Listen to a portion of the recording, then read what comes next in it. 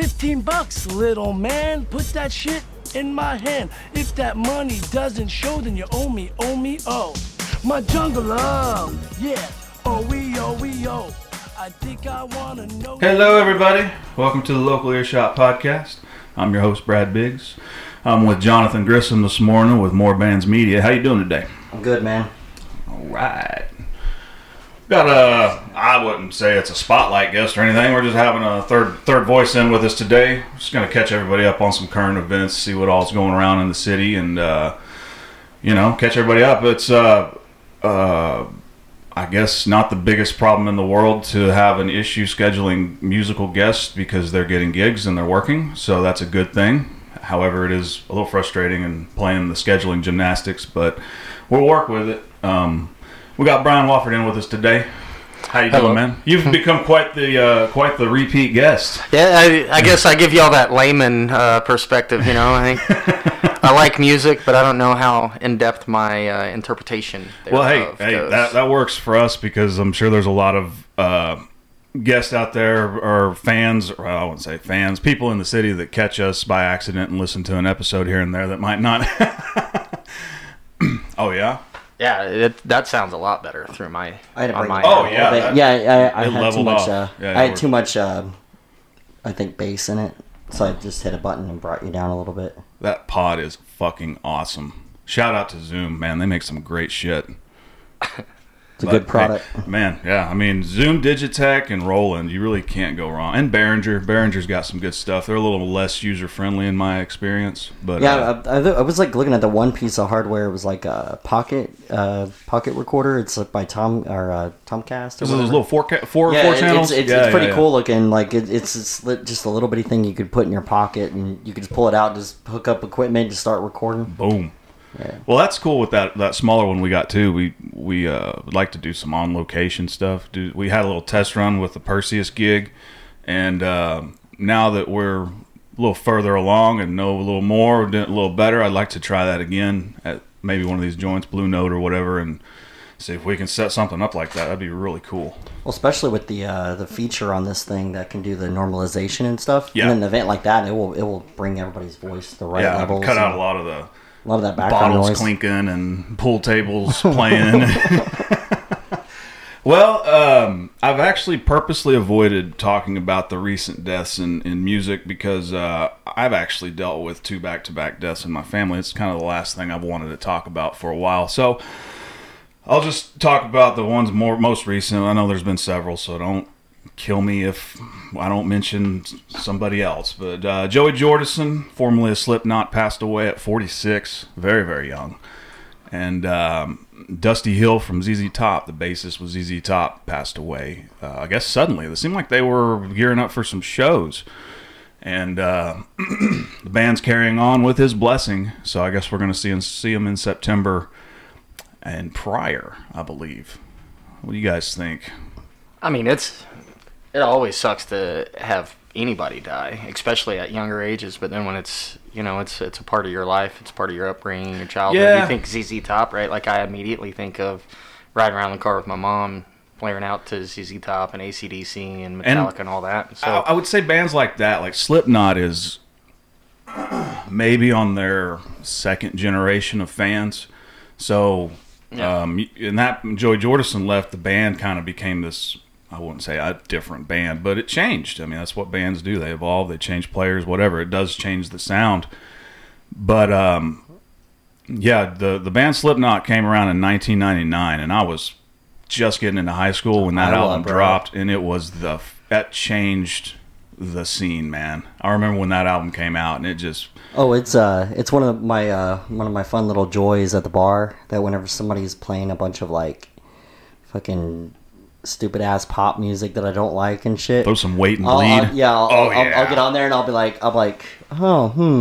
let's play If You're 555, I'm 666, and then I'll hit a button and it'll start playing, and the people in the bars are just like, what the fuck is this? Like that first one in Iowa is a very, very dark album. All these Slipknot fans are always like, man, the new album's alright, man, but it's not like Iowa. And it's like, okay, you can't maintain and keep that kind of energy up because it will kill you. That album is super dark. Well, and it kind of loses its impact, right? Eventually, yeah. It's like if Ozzy Osbourne bit the head off of a bat every show. Like, would it be exciting when you saw it? And, like, he's doing the thing again. And that legend wouldn't grow, you know? Right. Like image cast quite a longer shadow than reality in a lot of cases. Oh, for sure. You know?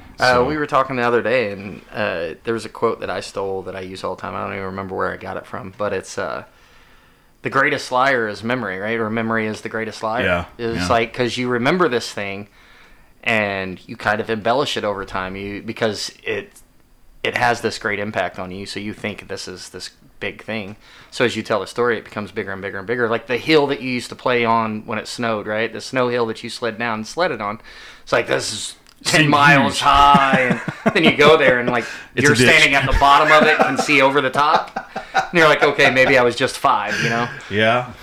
Well, and you know, that's kind of, it goes the other way too. You know, if you've done something that's like a seriously embarrassing fuck up, a lot of times you'll knock that down. Diminish like, it. It wasn't as bad as it was terrible at the time. Well, and getting back on the music train here, Dusty Hill with ZZ Top. Now, ZZ Top is a band that has probably 5 generations of fans behind them. They've been around since the early 70s, I think, and Billy Gibbons have been playing in bands even in the late 60s. So, man, talk about a fan base that I was shit. at a TDY from Germany to Arkansas, and I didn't even know that there was an event going on or anything, but the River Fest, it was a festival that they do in Little Rock, Arkansas. Little Rock, okay. Yeah, they do it every year. It's called River Fest. It's on one of the I think it's the Arkansas River or whatever river goes through Little Rock, and I go there, and I'm like, well, I mean, it's just a normal festival. It's like a yearly thing. It's probably no big names on this thing, you know. And then I walked over to the stage, and I saw these, you know, old men, beards down and everything like that. I was like, wait, is that ZZ Top? And everybody's like, oh yeah, they're the headliners for this year. And I'm like, holy shit, I'm watching ZZ Top, you know. And so I was excited. I was like, oh my god, it's badass. And I mean, I swear that these guys have to be aliens. Like, I'm pretty sure he just went home. He didn't die. He just went home because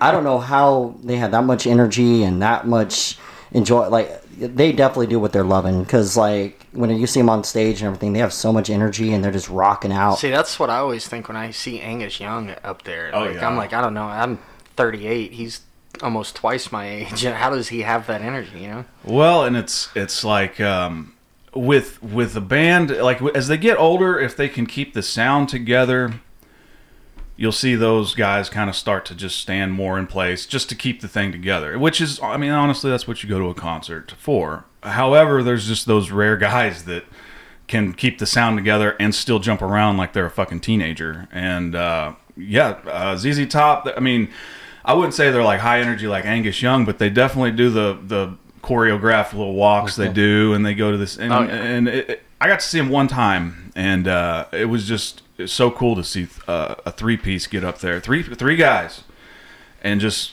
be one of the loudest bands of the day. And ever since then, I've always been a fan of the three-piece bands. Shout out to them Evils out in California.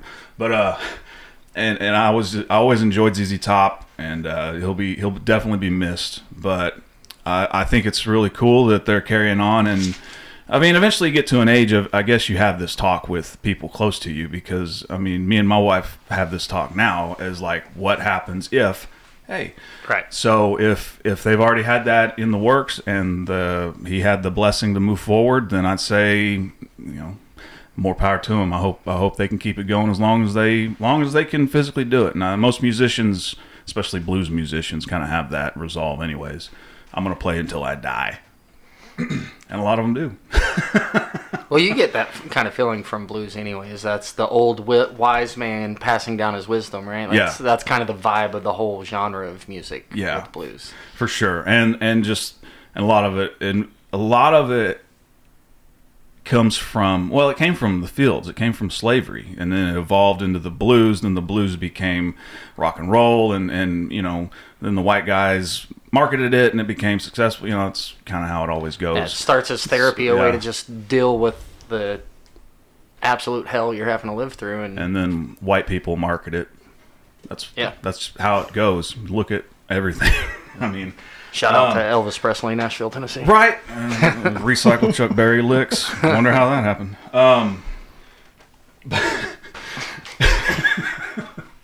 I forgot where we were going with that. It's my bad.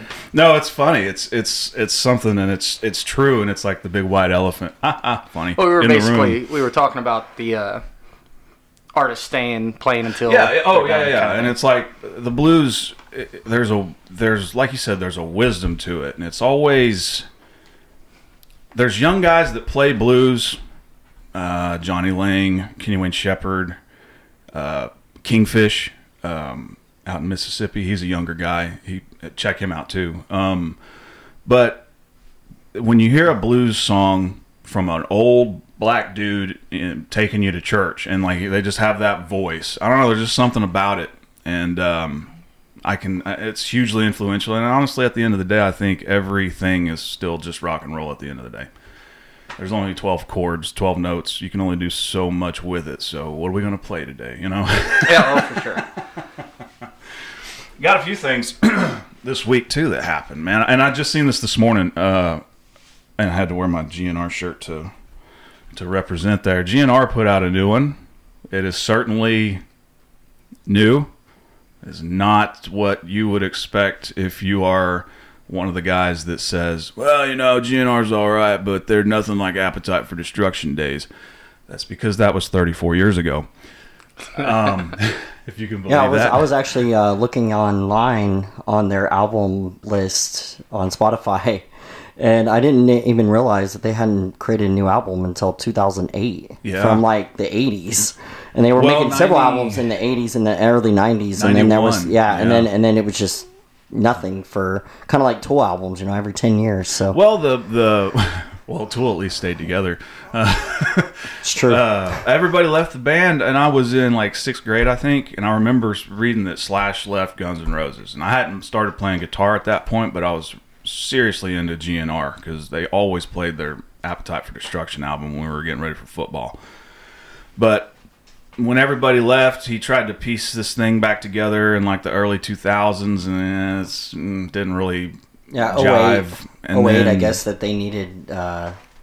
Some were saying some of the get together stuff was that the guy on this one video that I was watching on YouTube, it said that the pianist guy or the keyboardist, Dizzy Reed, and he said one of them said that it was like Paul or something, but he said it was a money grab like that, and so he left the band at one point. That he said the whole tour was a money grab for old music, which in the time frame of this particular thing, it was about 2008. Mm-hmm. And they put out a greatest hit album, and they were playing their greatest hits tour.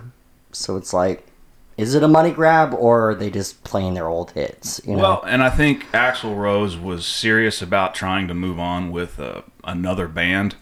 But when you have a band like Guns N' Roses that has the best-selling debut album in history, it's like you're cemented with those players. Like once something becomes that big, you're just not gonna reform it as what that was. I always thought he'd come back and rename the band something else, and like GNR is Slash, Duff, Axl, all those guys.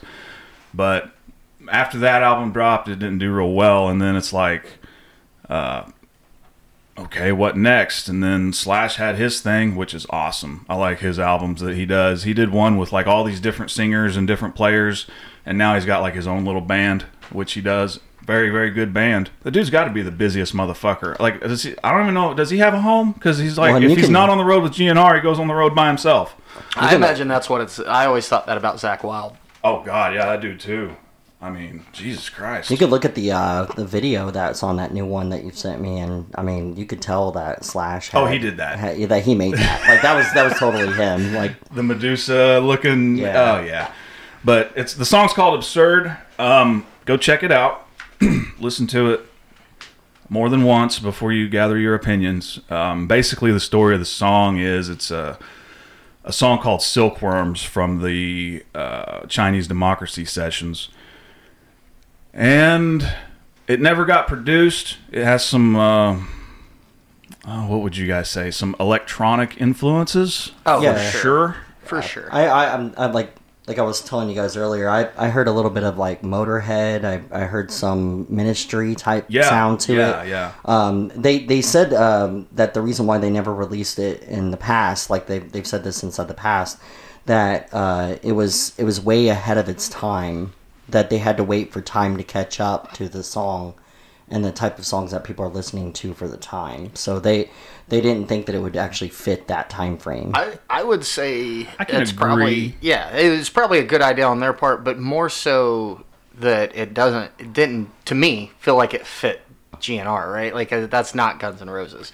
That's not the 80s hair band and all of that. So it's like I think if they would have released that at the peak of their success, like people would have been like, oh yeah, that's not we like you for who you are, and this is so much different that I'm gonna cast that to the side. Well, and maybe So that I think is a big part of it. But like you guys said that you could definitely identify Slash in there, but for me, like it was, if I didn't know that was Guns N' Roses, I would have never guessed. I would agree with you there if I would have heard it without knowing already that it was GNR. But when I heard Slash's solo, I would have immediately known that was Slash. Like to me, his I'm like, oh, he's guesting. yeah, his playing is so he has such a style that it's instantly recognizable for guitar players. Same with David Gilmour from Pink Floyd.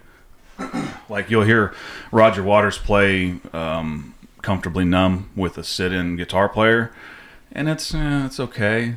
But you know, David Gilmour's just got a certain style that it's just you can't beat it. You know, Slash is the same way. Those are my top two guys, Slash and David Gilmour. I mean, among others, but those are the top two. When I go to construct a solo, those are the techniques and playbooks I pick from. Is that current running, or are you talking all like time? All time. You know, Eddie Van Halen is a fantastic guitar player. He changed guitar playing, but I don't use a lot of the techniques that he brought to the table, and that's okay, people. I'm not saying Eddie Van Halen sucks. I mean, you get people, man. Music fans get very touchy with that. They're passionate about what just they, because I don't draw from their playbook doesn't mean I think they suck. Well, it's like this song helped me through this bad time in my life. They Sure. almost feel like family, right? So when somebody attacks it, it's like your brother, right? I get to make fun of him, but don't you dare open your mouth about him. Well, and it's like, especially when it's people that aren't like, have you even tried to play the guitar? You don't know what I'm saying, okay? The reason I don't cop Eddie Van Halen's licks is because I can't cop Eddie Van Halen's licks. They're too good. So, fuck it, you know? Man, I used to have a pretty hard grasp on like these are the guitars that I think are excellent, and like nobody's gonna be able to. And then I don't even remember what his name was, but the blues guy that you told me about last time I was on, Carvin Jones, the one coming to Oklahoma City. man, he was definitely somebody that was coming, but I don't know that if you said his name I would remember it. But there's like a Facebook video that you shared. That was and Carvin you Jones. told me, yeah, Very good. man, Yeah. that guy is. That's one of the. He's coming this month to the 89th Street Collective. Shout out to Carvin Jones, August 26th, and me and my wife are gonna get tickets. If you want to go, you should look it up. That's pretty cheap, I believe. It's at the 89th. So, 89th, Yeah, yeah. 89th's pretty affordable. Very, very good guitar player. Like, holy shit, good. And then like he's doing this cool stuff, man. Because like during the pandemic, he went on and he started basically saying, pools are opening up. You guys want some live music at your gigs? Because it's like you go to a venue, the venue makes these rules, mask mandates, whatever the rules are. It's their house, it's their rules, and that affects ticket sales. It affects concerts, and it changes the dynamic of it. Well, he just said, "Hey, I'll come to your pool party and play a gig," and I'm like, "That's pretty good marketing right there." Like if you're a musician, that's a way to keep the lights on, you know. Yeah, I think we kind of hit on that last time I was on as well, and it's like it doesn't even if you're one of those people that are real strict about how you feel about COVID and the reopening and stuff. Does that really affect it? Right, you're already having your pool party, And how much interaction do you really have with the band for the most part? Setting up, making sure they have everything they need and all that. Outside of that, like, they're over there doing their thing, you're over here doing your thing. And ultimately, you would both be doing the same thing either way, right? He's at home practicing with his band or whatever. You're at your pool party. You're just, like, combining those two, and then you get the benefit of having that live music that you've been missing because of COVID and all of that. So as long as it's done right, like almost anything else, you can find a way to piece it in and do it the smart way. And yeah, and I think it's also nice to see a musician who's internationally recognized. The dude's toured all over, playing gigs in theaters. He's at a certain level, but it's just cool to see an artist that's really just humble, and they're a musician. They're like, I want to go play music. And they go play music. Yeah, this isn't they're not waiting. They're right? not waiting for the stadium gig to come through. They're just going to go play some music. And I just respect the hell out of that. We'd like to get him on the show. I don't know how his tour is routed and all that. I know it's a Thursday night gig, August 26th at the 89th Street Collective. But yeah, I'm gonna try to get him. Even if we have to go and do it on site somehow. I don't know. I just have to reach out and see how that all works out. Well, you were talking about wanting to do something with your portable. Yeah, I mean, it's... Yeah, I mean, there's another band that's coming in August, We Besties, and they were saying that they wanted us to be at their release party that was at the 89th, so... What day is that? So I'm trying to figure out... I have to look it up again, but it's toward the end of the month, but, yeah, they... what do you call it? They would have to, like, get with 89th and stuff, but their sound guy, I wanted to have him on anyway, There's a guy that works there. He's the one that actually recorded on the USB stick for us at the other show. And I was talking to him at the bar, and probably have him on because he does all the sound engineering for all the small venues in Oklahoma City. Oh, nice. So, yeah, he's a really cool dude. Cool, man. But speaking of outside venues, I don't know what your schedule is on the podcast for this one, but that I was talking about with the Bark-A or Bark, however you want to pronounce it. Yeah. This is a really neat thing that I was just up in Kansas City last weekend, hanging out with some friends from college, and they took me to this place. It's a dog park, and it's massive, right? They got all kinds of different sections sectioned off and whatnot, but it's a full access bar, like full on bar. It's a dog park, and inside that dog park they have they have like a pool and water sprinklers. They have an area that has like a obstacle course for the dogs. They have another area for like rescue, so you can go check that out. But they also have a legit stage for concert venue. So when we went, there was a group called Sloppy But Lucky. Lucky, yeah, that's what it is. I was gonna say Sloppy But Good, and I'm like, I don't think that's the that's how I like it, but that's not the name of the band. But yeah, so do we have that? Do we have the badumts? Yeah, actually. Hold on. See, we're moving into the 21st century. That's what I'm talking 21 about. years too late. Hey, I got plenty of dad jokes, so you should have that on cue every time I'm on. There it is. Now I feel like a real comedian. But the people, like the band, I sat and chatted with them for a little bit, and we're about to open a Bark-A in Oklahoma City area around the Boathouse District. So I'm really excited about that one because I just love dogs and not so much people, so I can go to this place, pet your dog, and not have to deal with you. Right. And get to listen to music. So it's a really neat idea. But talking to the band and everything, I was talking to them. I was like, man, you guys are pretty cool. They're very like Irish folk. I think I kind of said they kind of have a Dropkick Murphys kind of feel. Yeah. But they're a complete. They call themselves a non-profit band, and they kind of boast that they're probably the only one of their kind around.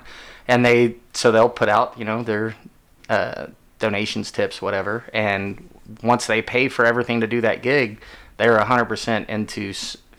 At least at that time, they made it seem like it's every time, but that they donated all the money to a animal rescue. And it was something along the lines of Dogs on Debit or something like that was the name of the nonprofit. But I thought it was a really cool thing that these guys, they're out there, like we were talking about, they're playing music and they're doing venues, but they're doing it because they love what they're doing. Not so much, they're not trying to make the money out of it. And for me, that I want to support people in doing the things that they're real passionate about and they love. And that's how you keep your mental health straight, you know. And I'm fine with a money grab as long as there's no deception involved. Like if we decide to put on a concert and to get people to come to the show, I'm not going to say, oh, and all the money's going to go to this. I'm like, no, we're doing this to turn a profit so we can build the show. Like, I'm not going to beat around the bush. Oh, for sure. But there's some people out there that do that, and that bothers the shit out of me. It's like, especially with a lot of the nonprofits organizations, a lot of them kind of get slippery and whatnot. But this sounds like a good deal with the Bar K. Yeah, I'm pretty sure it's Bar K, but it looks like bark, and I feel like bark works because it's bar, it's park, it's right. Bark for the dog. Like, just call it bark, man. Well, what else? What were you talking about? This hypothesis that you found out from looking at this band. Let's just take a little deep dive here, man. Like, you know me, a little bit of weed on a boring day, and my mind gets traveling 100 miles an hour and thinking about how the universe works. And, well, I used to smoke before the shows, but then I'm like, I really lose my train of thought pretty easy when I do that because the marijuana nowadays is so strong. It's just like, it's when they say medical grade, they ain't fucking around. Oh, well, see, I was never really big on weed growing up. Like, I mean, I tried it, gave it a go, but it wasn't my thing. I stared at a wall, I'm a social person. I like talking. Hence why you invite me on your podcast. Sure. So it wasn't my thing growing up. And then I got older, PTSD is a thing. And I hadn't slept for 8 straight hours since 2004. And we're talking probably 2018-ish. 2018, 2019 timeframe is when I got my med card and started smoking. And so I did it originally just to help sleep. And it worked, and then I started seeing how it was helping in my anxiety and all the other parts of my PTSD, so I started opening up and doing it more often. So for me, my route down the medical marijuana train was a little different than most people. Most people, like, I did it as a kid, I really liked it, but then I stopped doing it as an adult because, legalities, I don't want to get in trouble, and then became legal, and I went back to it. For me, it was the opposite, right? Like, not my thing, not my thing, not my thing. Well, I don't want to be taking 400 pills that the combination thereof might kill me, which is what the VA seems to want to prescribe. Mind you, their hands are a little tied too. They don't have the option of medicinal marijuana because it's federal. I was really hoping that would change with when the majority of the states have it legal or decriminalized in some form or fashion. To me, that should be just an automatic trigger for the federal government to at least decriminalize and reschedule it.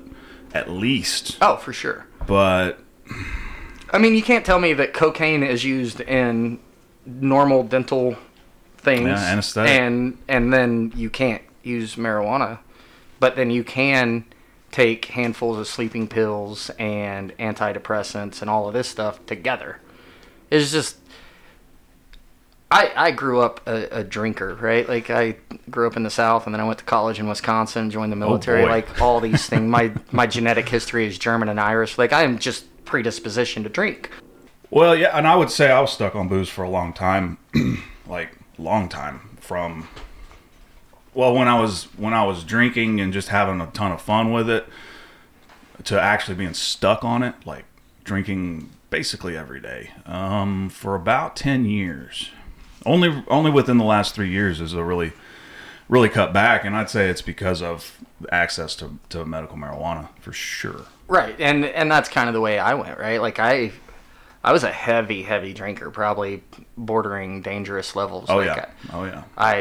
I didn't drink every day, but when I drank, right? Like, the VA did the whole thing, like, do you drink, do you smoke? And, like, 99% of other people, I'm like, absolutely not. I'm a perfect citizen, For whatever reason, one day I felt like being honest with them. I was like, well, yeah, I drink. I don't smoke, but I drink.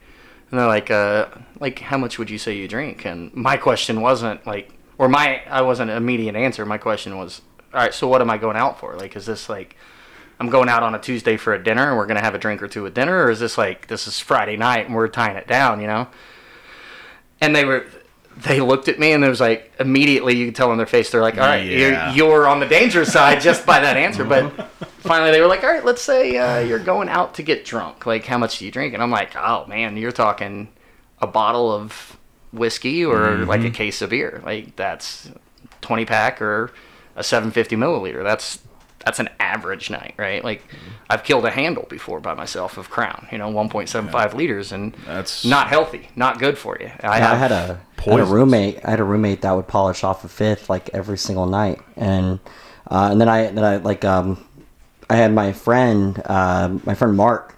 We were all stationed in Germany together, and we would drink like every day. We'd be off work, we'd drink, and it was Germany, and so like we were always trying out new beers and going to new clubs, and it was constant, And then whenever he got stationed I got stationed in Idaho, he got stationed in I think in like New Mexico. He got really in like depression and stuff, and he was drinking for the wrong reasons. Again, he wasn't drinking socially among his friends. He was drinking because he didn't have his friends no more. He didn't have nobody around. Yeah. And so, like, he would constantly drink and stuff like that. And so he ended up going through a lot of stuff there. And then he ended up leaving the military and going to, I think, Arizona.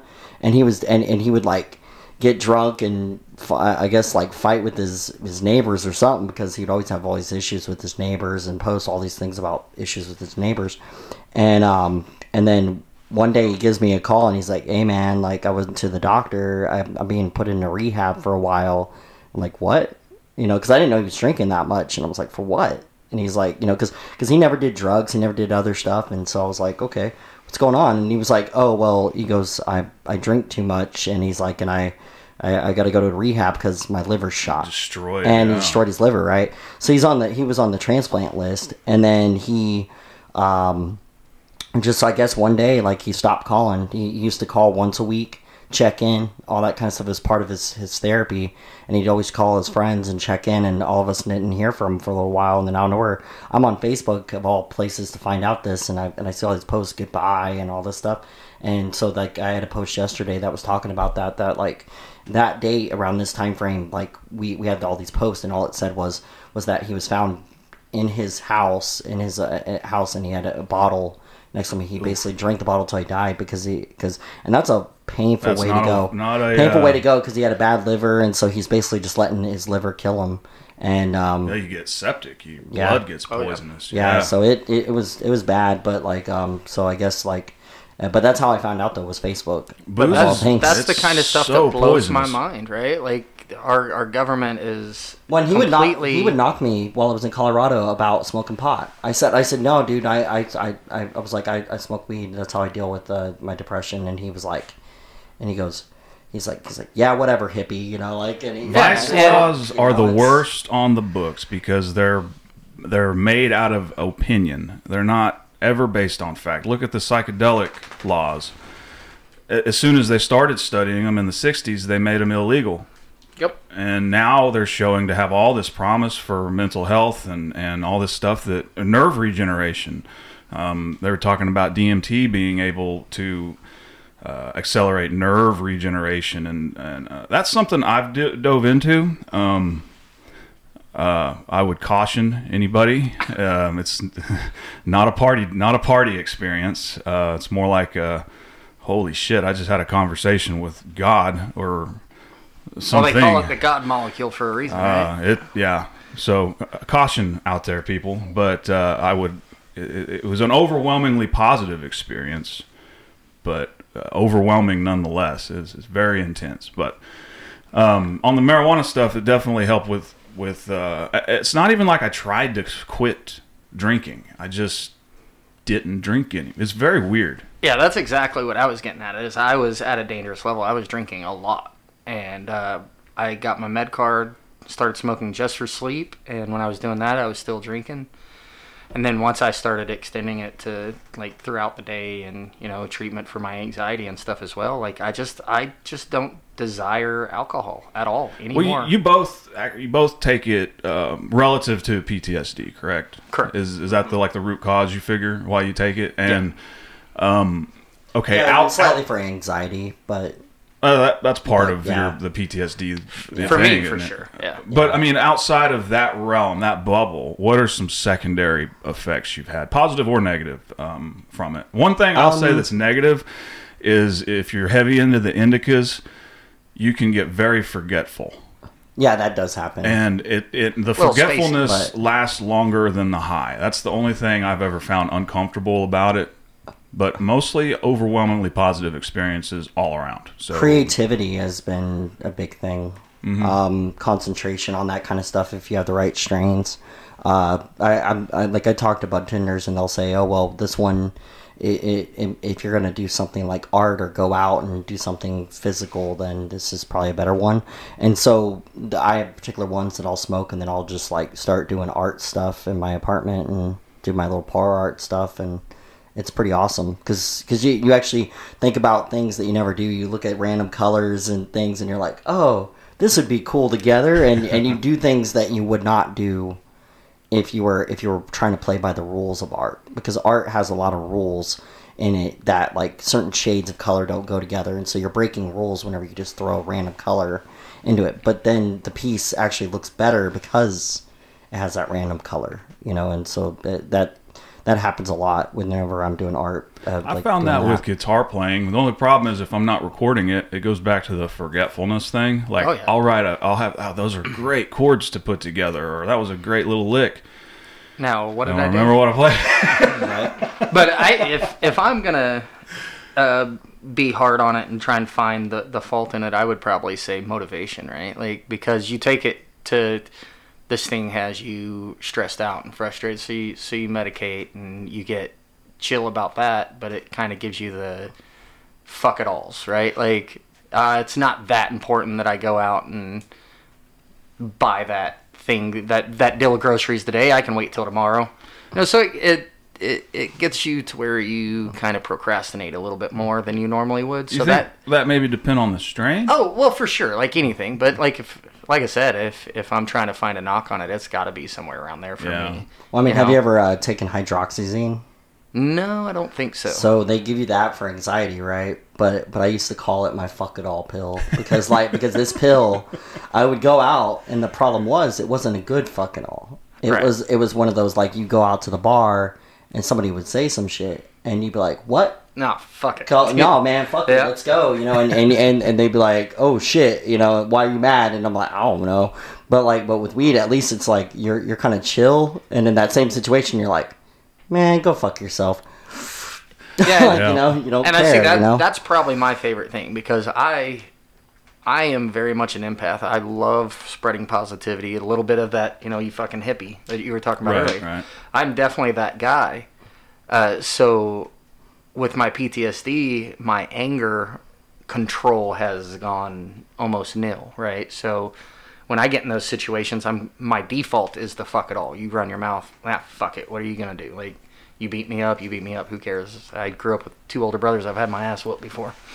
But I'm not gonna sit there and let you run your mouth because respect is more important to me than that, right? So weed allows me to see things more in the perspective of, does this really fucking matter? Right. Like, him talking trash to me at this bar, does this really make my friends think I'm that much of a pansy because I let him get away with this? No, it's not important. So you go do your thing. I'm going to go over here and I'm going to worry about having a good night instead of worrying about defending my honor. Right.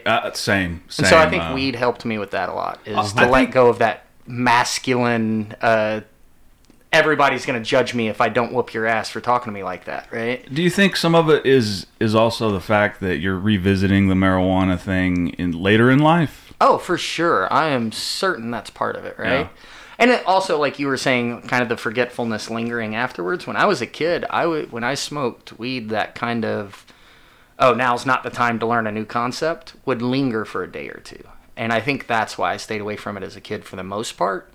Because one, I like being social and it made me not social. But also, like, the next day when I go to school, like, I'm like, okay, I really got to focus to grasp this concept. And I was born with ADHD.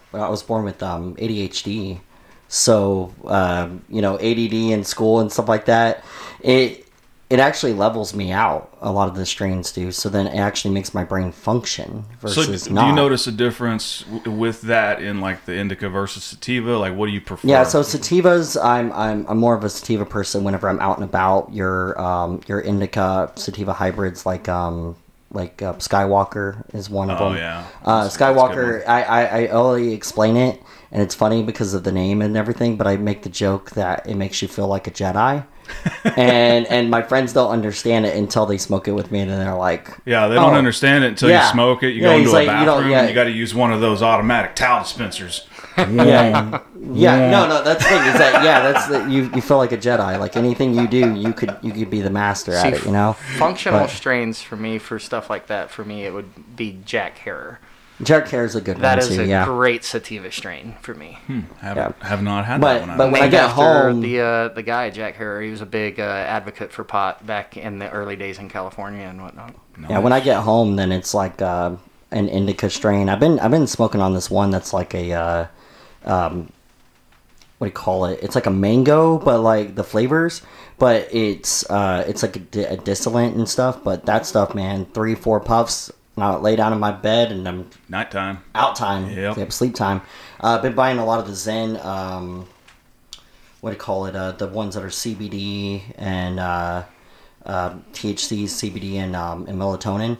They're nighttime edibles, and you just eat one and then you just relax. Every edible is for nighttime for me. Yeah, well, that's the thing. Yeah. Some of them are. I remember this one time at the bar, like one of the bars that we went to, and everything that ate this one edible, and this one dude like came up, and he talks all the time. And I'm gonna mention his name here. He's my buddy, you know. But me and my other friend, we were on this edible, and we're sitting there, and he's just sitting there talking, and we don't know a word that he's saying, and we're looking at each other like, what the fuck is going on? And it's because we were that gone. And so edibles, I don't play with edibles as much anymore unless I'm in a safe environment, because those things are those things are brutal. They sneak up on you, put you in concrete. That's what I call it, is when you're stuck in wet concrete, because there's a very thin line, and I have an extremely high tolerance for most everything, but if I cross over that 200 milligram mark, I'm no longer the jovial having a good time. I'm more like stuck and very quiet. Have y'all heard of there's like it's a cannabis medicine. It's like a pill, right? Yeah. That's what they give. The ones that I'm familiar with are the 1906 drops is what they're called.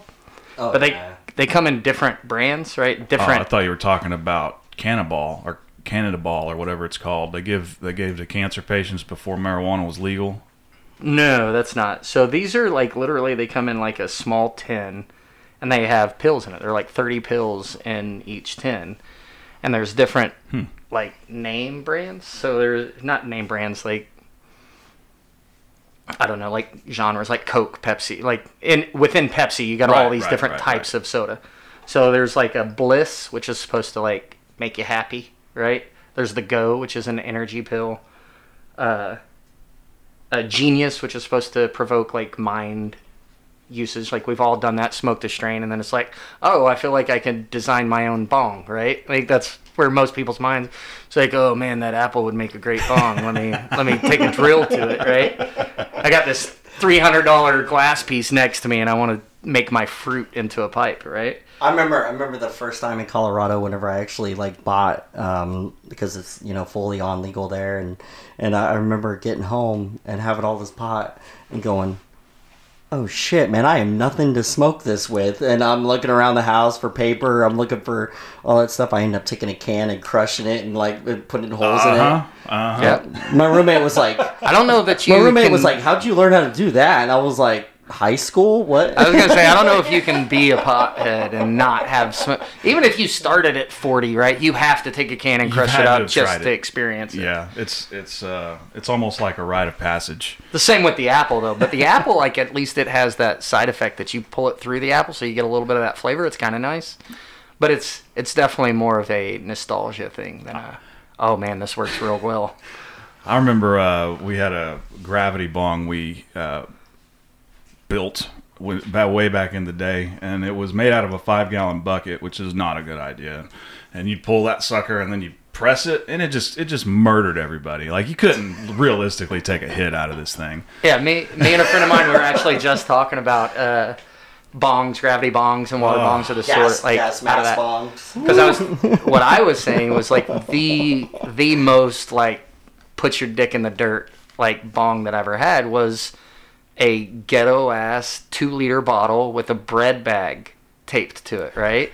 So you cut off the bottom, tape the bread bag on the bottom, then you push the bread bag in, use the cap just like you would any other, right? You drill your hole through, you have your piece, whether it's made with tin foil or whether it's a socket wrench, you know, or whatever that you use for your piece, but you put that on the top, and then when you burn it, you pull that bread bag out, it fills the container full of all the smoke, unscrew it, put your mouth on, punch that shit in your lungs, and then you die for half an hour. Straight to the center of the universe. Die for half an hour, and then you feel amazing afterwards, right?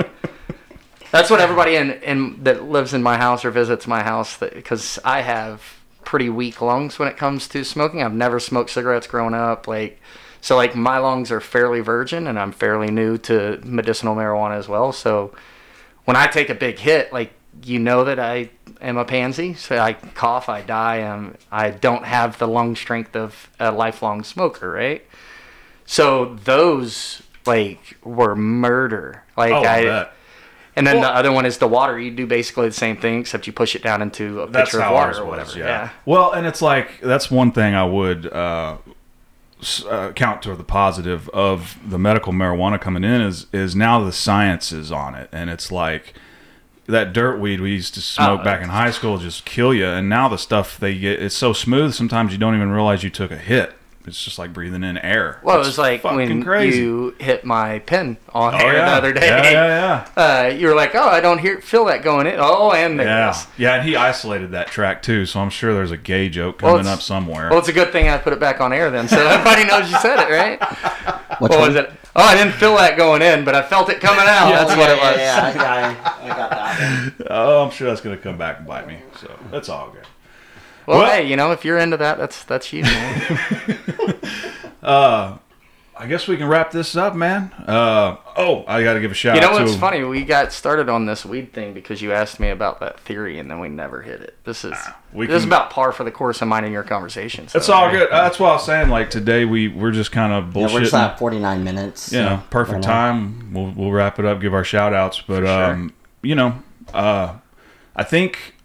I don't know how things are going to go with COVID. I don't know if venues... I don't think we're due for a shutdown again. I think So there's and this just I wouldn't call it rumor mill because it does come from actual sources.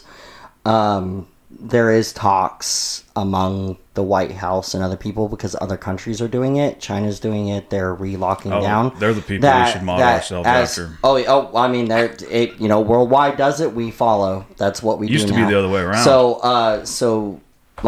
there's talks that inside the White House that they're talking about relocking down.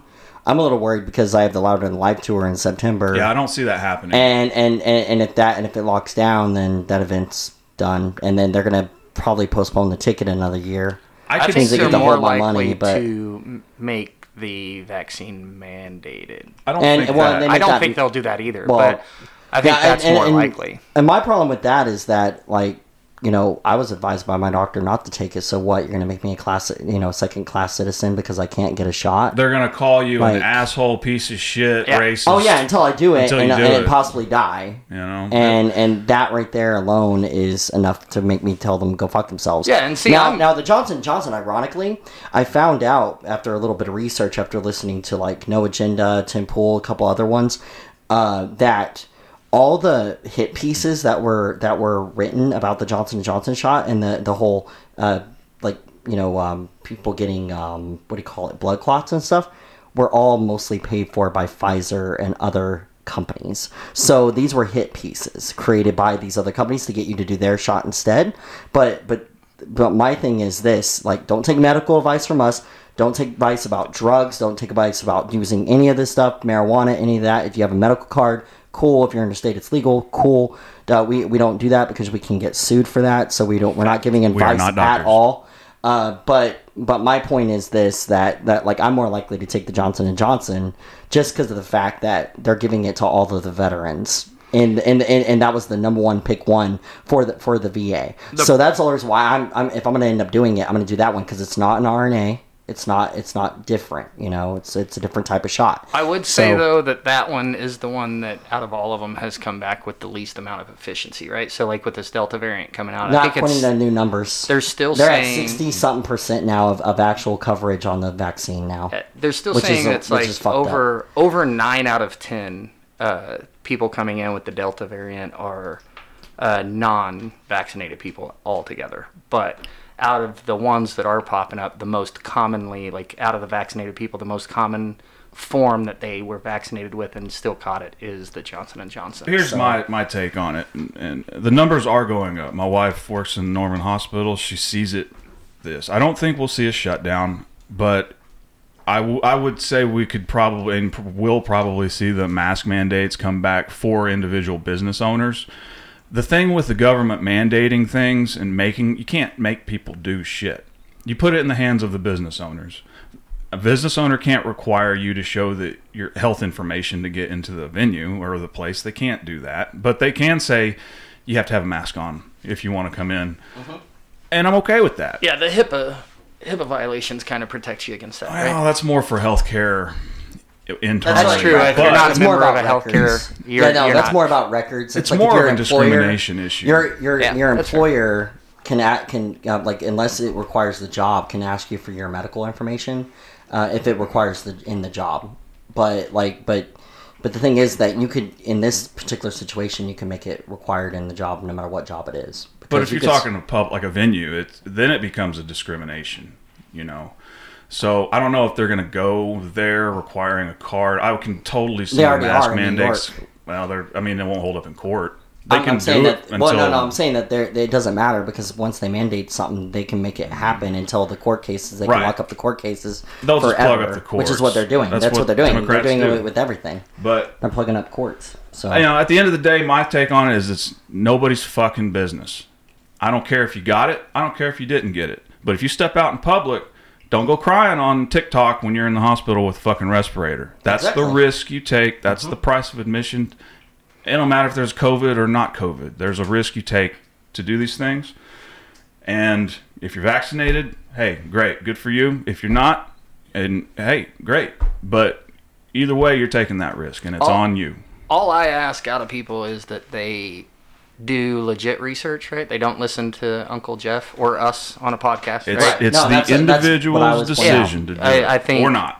I would love for everybody to go out and do actual research instead of listening to anybody, including myself. Like I always say, talk to your doctor. and then after that's- that has been done, like whatever you decide, like it's your life. You should be able to do what you want for the most part, right? As long as Yep. you're not stabbing people in the face randomly as long as you're not hurting people, right? Right. As long as it doesn't have a detriment to other people directly. Like we all know, vaccinated or not, if you go out in public, you're running the risk of catching something. So like minimize that if you're that worried about it, and if you're not worried about it, like have a little bit of respect for the people that you know that are out there that do, and like don't run right up on them and hang out with them like you would normally and breathe in their face, right? It's kinda like- keep your 6 feet. I don't care what you're doing. It's kind of like the pot argument.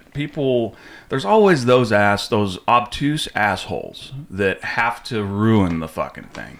You know, it's like there's venues that maybe they give you a spot outside to go smoke pot or cigarettes, whatever. They don't ask questions. It's a spot outside, no security, no nothing. Smoke there. Go smoke out there. We don't care what it is. There's always those assholes that light up in the crowd. Like, they're giving you every possible out. And like people like that are the reason that you get these negative arguments coming in when it comes to the legalities of it. It's fucking... Ugh. But The one guy that ruins it for everyone Well, else. it's like the kinda- guy. Yeah. It's like the guy in the venue that we tell not to walk on the rafters, Right. and then he walks on the rafters, and then we have to pull him to the ground. And if we break his arm in the process, hey, that's his fault.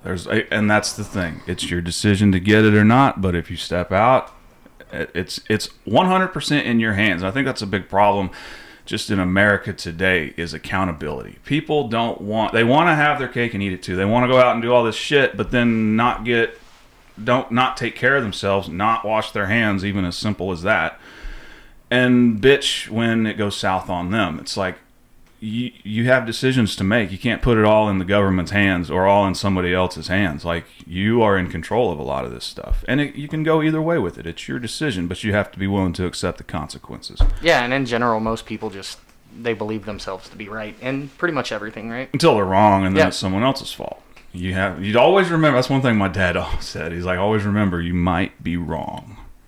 So. All right, let's wrap this up, man. Shout out to Aranda. Aranda put out a new one called Compartmentalize. I believe you can get that on Apple and iTunes. They're not on Spotify, I don't think. I don't know, but I definitely know it's on iTunes. Great tune, great band, Oklahoma City natives, man. Check them out. And I think that about wraps it up, man. With that, Wofford, thanks for being in, buddy. Thanks for having me. Sloppy but lucky. I love you guys. Love what you're doing, man. Yeah, we'll reach out to them. Out. Where are they from, you know? I'm not sure where they're actually from. Like I said, I saw them in Kansas City. I don't know if that was a travel gig or if it was local or not. I don't know. I'll have to check them out. Awesome, man. Jonathan, take us away, man. All right.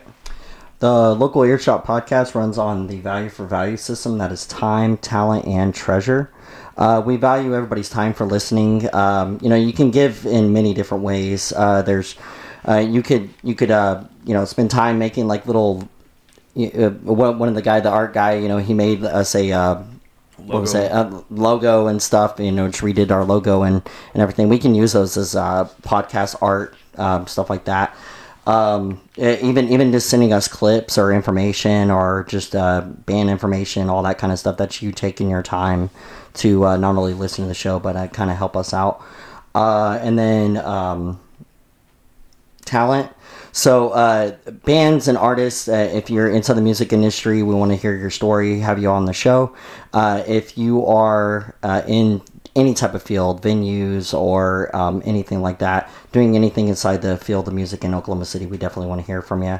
And then a treasure. So the way that works is that it's you take what you value that you felt that you got from us, and then you kind of wrap it up into a number and you give it back to us. And that's just how it works.